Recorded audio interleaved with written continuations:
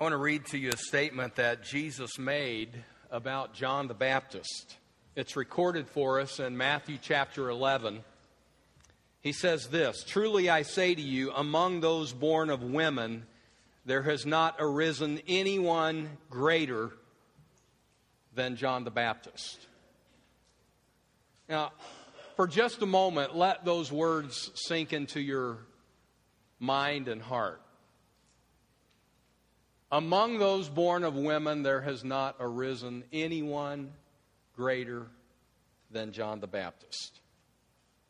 Now, for a moment, would you think with me of all of the Old Testament Bible characters that we hail as so great and so godly? Let's make a list for a moment in our mind, and maybe even together. If you were going to make such a list of the great men of God of the Old Testament, who would be on that list? Abraham would have to be on that list, wouldn't he? Noah, Moses, Joseph, and David, and Daniel, and Elijah, and Elisha, and on the list could go of these great men of God who have lived prior to Jesus.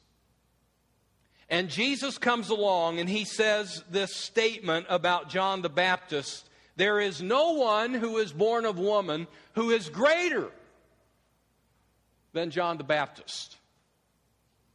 I don't know about for you, but for me that is mind-boggling. What was there about John the Baptist that made him so great? I've given to you last week, and hopefully you've read these suggested passages this past week about John the Baptist. I won't read all of them to you, but I will refer to them throughout the sermon. But I want us to answer this question this morning. What was there about John the Baptist that made him so great in the eyes of Jesus? And I think, first of all, from what I've seen in Scripture that I've read this week, is he was weird. He was weird. And by that, I mean John didn't feel pressured to fit in with the rest of the world. He was not a conformist. He chose to walk by a different drumbeat. He didn't have to look like everybody else looked. He didn't have to eat from the same menu that everybody else ate from. He was weird, but he was okay with that. Do you remember what his attire was? Matthew chapter 3, verse 4 says he wore a garment of camel's hair and a leather belt about his waist. He was not exactly styling. Yeah, I don't think you'd find John's picture in GQ magazine. Just wouldn't be there unless they had a page that said this is not GQ. There you might find John's picture. You remember what his diet was? It's listed here on the screen in the Scripture. He ate locusts and wild honey. Now, I don't know about for you, but for me, the honey sounds pretty good. I like honey, but I've honestly never tried locusts before. Don't think that I'd like to try it. However, in case you would like to try it, I was reading in a book this last week 3 different ways if you want to try locusts, how to eat locusts. One, just bite the head off and then eat the rest of the body. To me, it sounds kind of crunchy and juicy. A second way, if you don't like it that way, is you kill it. Maybe you take a pin or something, you stick it in the head and you kill it, and then you put it on a rock and you let it dry in the sun, and then you eat it after it's all dried out. Now, to me, that sounds a little well done. But here's another way, and maybe this is how John ate the locust, was you pound it. You mash it, and then you mix it with flour and oil, and you have a little locust muffin, and maybe that's where the honey came in. I don't know. John would maybe fix himself a locust muffin and add a little honey on top, and for John, that was good eating. But I can't imagine too many people wanting to sit around his table with him, eating that. Most pictures that you see of John created by Hollywood depict him as a pretty wild-looking guy. I have a picture of him. That's kind of what Hollywood depicts him to look like, and rightfully so. He was a Nazarite from birth, which means he never cut his hair, ever. And probably not any shaving of his beard, ever. He was a Nazarite from birth. Can you think of anybody else in Scripture who was a Nazarite from birth? Samson was one. There's one more. And this one I don't know that I would have got. Samuel was a Nazarite from birth. And John the Baptist is a Nazarite from birth. There was something else about John the Baptist. He lived out in the wilderness. He was not after the luster and the fast pace of the city. He was content to live in the desert. And I'm thinking in my mind, as he's out there in the desert all alone, that he has a lot of time to be with God. Hearing from God. Talking with God. Being molded by the Spirit of God. John the Baptist was very separated from the world. Not that he didn't interact with the world, because the world was, you remember the Scripture says the world was coming to him. They were interested in hearing what he had to say. And so it's not that he wasn't around people at all, that he isolated himself from people. No, he isolated himself from the ways of the world. He was weird in that he did not have to be like the world. Maybe we need some more weird people in the Lord's church. I looked the word weird up on dictionary.com. You won't believe one of the definitions of weird. It's unearthly. Unearthly.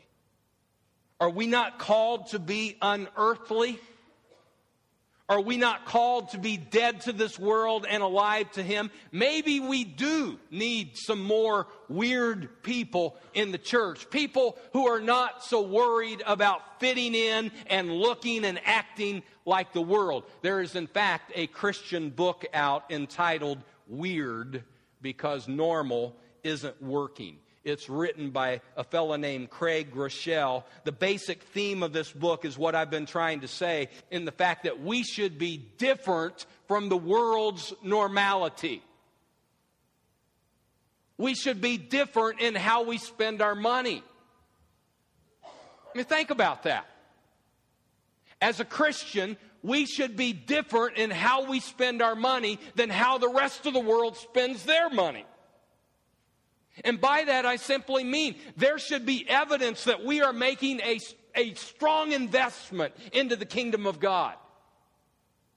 The rest of the world doesn't do that, but the Christians should do that. Because the kingdom means the world to us. The kingdom means everything to us. We should be different in how we spend our time. We should be different in our personal morals, in that we are pure. We are faithful to our spouse. We don't sleep with our girlfriend or our boyfriend. We don't sleep around. We are weird. We are different from the world. You turn the TV on and it seems like every show and the shows that are being advertised as you're watching TV, every show it seems like has a bedroom scene in it. We should be weird in that we as Christians are committed to sexual purity.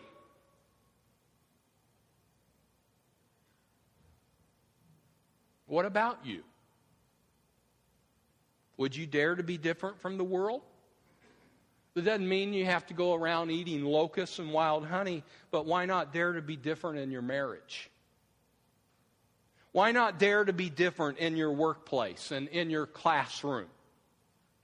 Why not dare to be different in what you give yourself to and what you become passionate about? John the Baptist was great in the eyes of Jesus because he was weird. Let me give to you a second point. He was called by God. I think that's why he was great too. Of course, we're all called by God. The thing about John the Baptist that helped make him great, though, is he answered the call. He said yes to the mission that God assigned to him. You do remember what his mission was. His mission was to be the forerunner to the Messiah.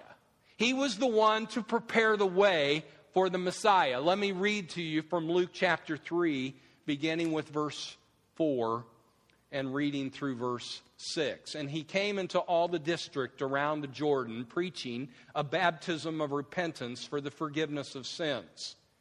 As it is written in the book of the words of Isaiah the prophet, the voice of one crying in the wilderness, make ready the way of the Lord, make his paths straight.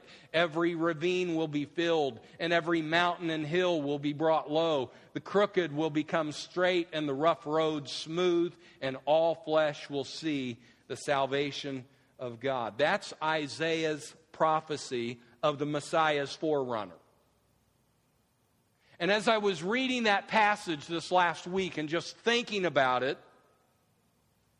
my mind drifted to what I've seen on a regular basis the last couple of months as I have driven between Fort Scott and Pittsburgh. As I have driven down there and back, I have seen surveyors on the side of the road doing their work. And I suppose that means that sometime, hopefully sooner than later, there will be the next step. There will be people coming in with heavy pieces of equipment, and they'll start moving dirt, and we'll eventually see a 4-lane highway between here and there. But before those fellows come in with their big pieces of equipment and begin moving dirt, before all of that happens, the survey work has to be done. And in a very real sense, you might say, those surveyors are preparing the way. And they will make the way straight. And they will be filling up the ravines. And they will be bringing down the hills. And that is exactly what John the Baptist was doing as the crowds were coming to him. The ones who were living crooked lives, he was trying to help them make their lives straight. And the ones who had ravines in their lives, the ones who had deep needs, he was trying to fill them up. And the Pharisees who were proud and lofty and they thought they were better than everyone else, he was trying to bring them down to where they needed to be. And he was doing all of that by the Spirit of God and the Word of God that he was preaching. John the Baptist was called by God. Before he was born, he was called by God. Maybe you remember the circumstances surrounding his birth. His mother and father were old and they were beyond childbearing. Zechariah and Elizabeth, they had lost all hope of being able to have a child. But as Zechariah was in the temple, doing his priestly service to God, an angel came to him and told him that his wife would conceive and bear a son, and that son would be the forerunner to the Messiah. And the angel even told Zechariah what he was to name his son. He was to name him John. And Zechariah had such a hard time believing it. And Elizabeth had a hard time believing it, but it happened just as the angel had said, and that little baby grew into manhood, and apparently God had made it very clear to him what his calling was, and praise the Lord, John answered the call. He said, yes, I'll do what you want me to do. I'll be what you want me to be. I'll say what you want me to say. He answered God's call. What about you and me? We have a call from God. Every single one of us have a call from God. His call is that we be holy. That's one of his callings to us. 1 Peter 1, 15 and 16 says, "But like the Holy One who called you, be holy in all your behavior, because it is written, you shall be holy, for I am holy." Are you answering that call to holiness in your personal life? He has called us to be His witnesses. He says, "Let your light so shine before men in such a way that they will see your good works and glorify your Father who is in heaven." He said, "Go into all the world and preach the gospel to all creation." He said, "Always be ready to make a defense to everyone who asks you, to give an account for the hope that is within you, yet with gentleness and reverence." We have been called to be His witnesses. Are you answering that call?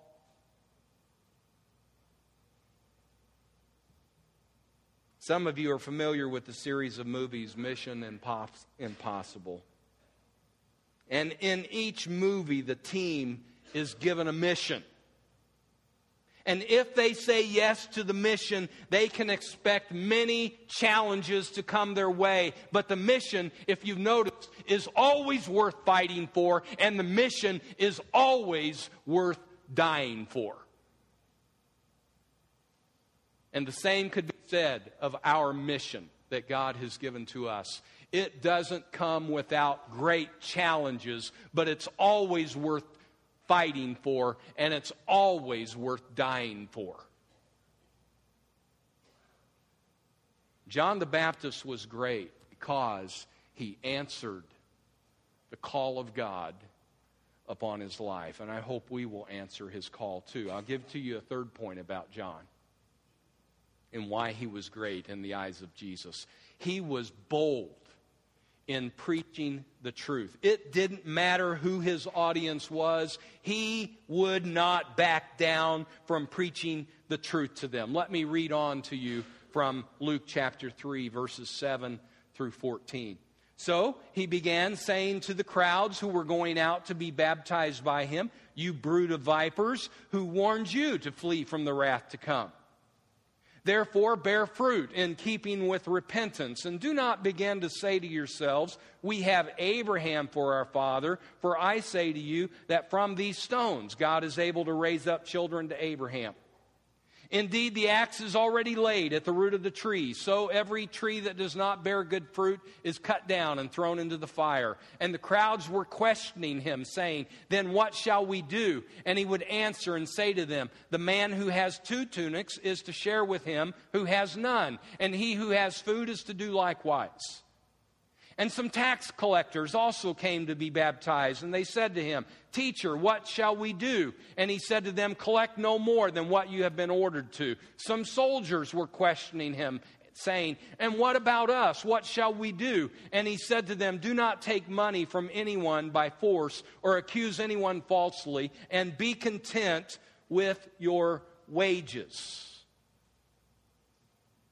John was bold. And he spoke the truth to whoever it was that came to him, whether it was the Pharisees who were spiritually proud, or whether it was the tax collectors who were corrupt, or the Roman soldiers who were completely pagan. He used the Word of God like a sword. And that sword cut to the very core of their hearts. His message was that they should repent. And that's more than just a mere sorrow for one's sins. It's a sorrow that leads to a point of change. Repentance calls for one to surrender their life to God. It calls for a radical change to be made. It calls for us to give up our sin and give in to His way of living. It calls for us to be different from the world. And John was so bold that he would even be willing to go toe-to-toe with the king and tell him that his having his brother's wife was a sin and he should repent of it. You do know that this boldness that John had in preaching the truth is what cost him his life. The king didn't like what John had to say.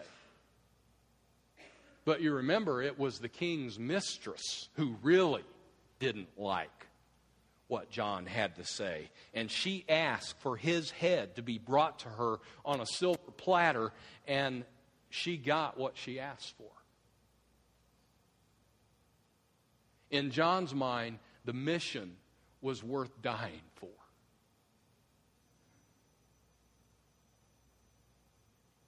I was wondering how the church today might respond to John's preaching. What do you think? If John wanted to fill this pulpit,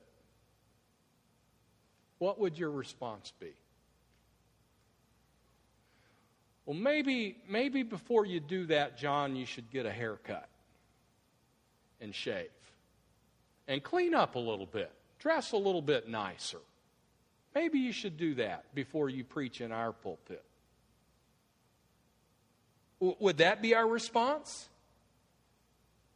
Would we say, John, maybe you should try to be a little more positive and not so negative? And could we send you to a seminar where Joel Osteen could just give you some pointers about how to preach? And John, would you just stop harping on the axe that's laid at the foot of the tree, and if you don't bear fruit, the tree's going to be shut down? Would you stop preaching about that, John? I'm just wondering, how would John do in today's church filling the pulpit? But remember what Jesus said about him.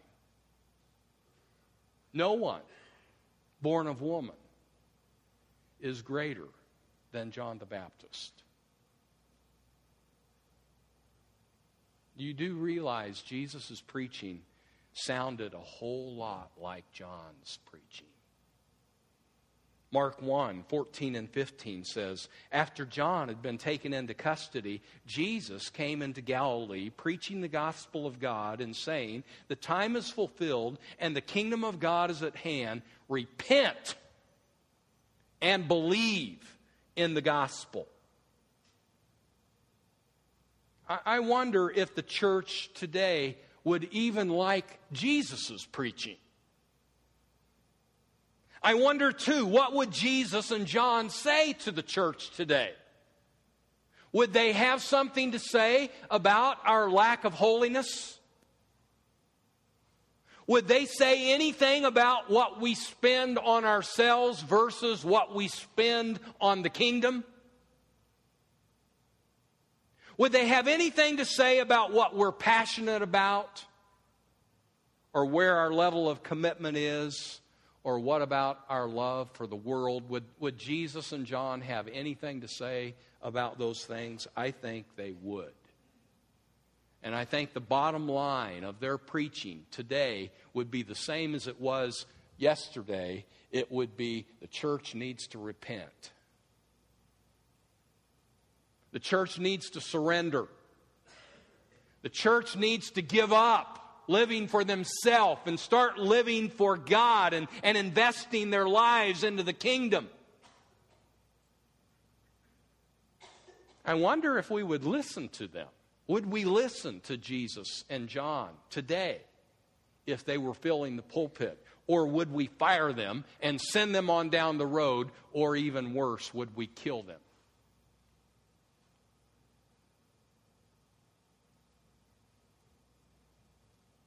I'll give to you one more point about John the Baptist.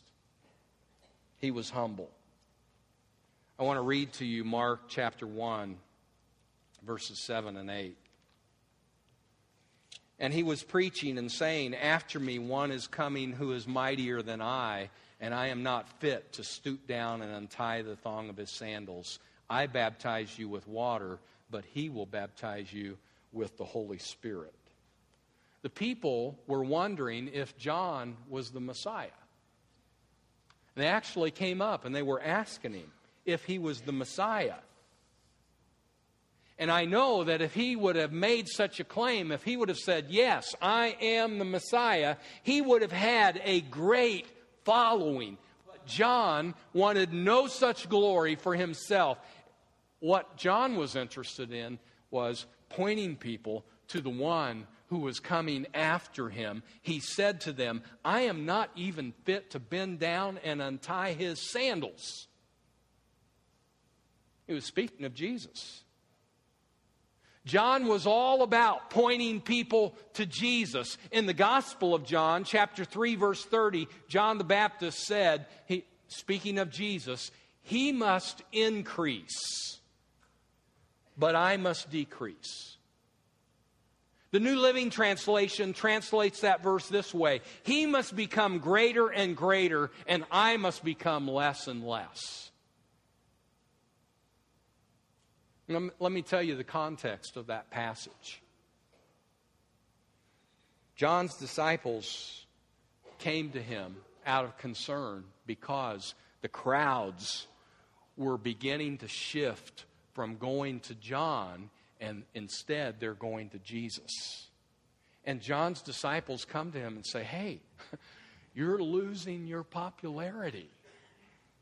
Those people that have been following you, those people that have been supporting you, they're now shifting. They're going to Jesus. What about that? And John's response was, he must increase and I must decrease. I'm taking the back seat so that he can have the front seat. He was humble enough that he could live with that. In fact, that's what he wanted to have happen. He understood that needed to happen. He understood that he himself was not the Messiah. His mission was to be the forerunner to the Messiah. And as the Messiah came onto the scene, the Messiah was to take the front seat and he was to step into the back seat.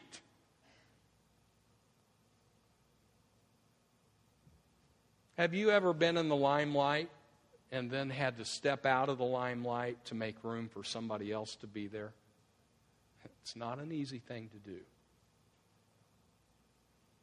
But that's what John did because he was humble. He was all about Jesus. He was all about the kingdom of God more than what he was about himself.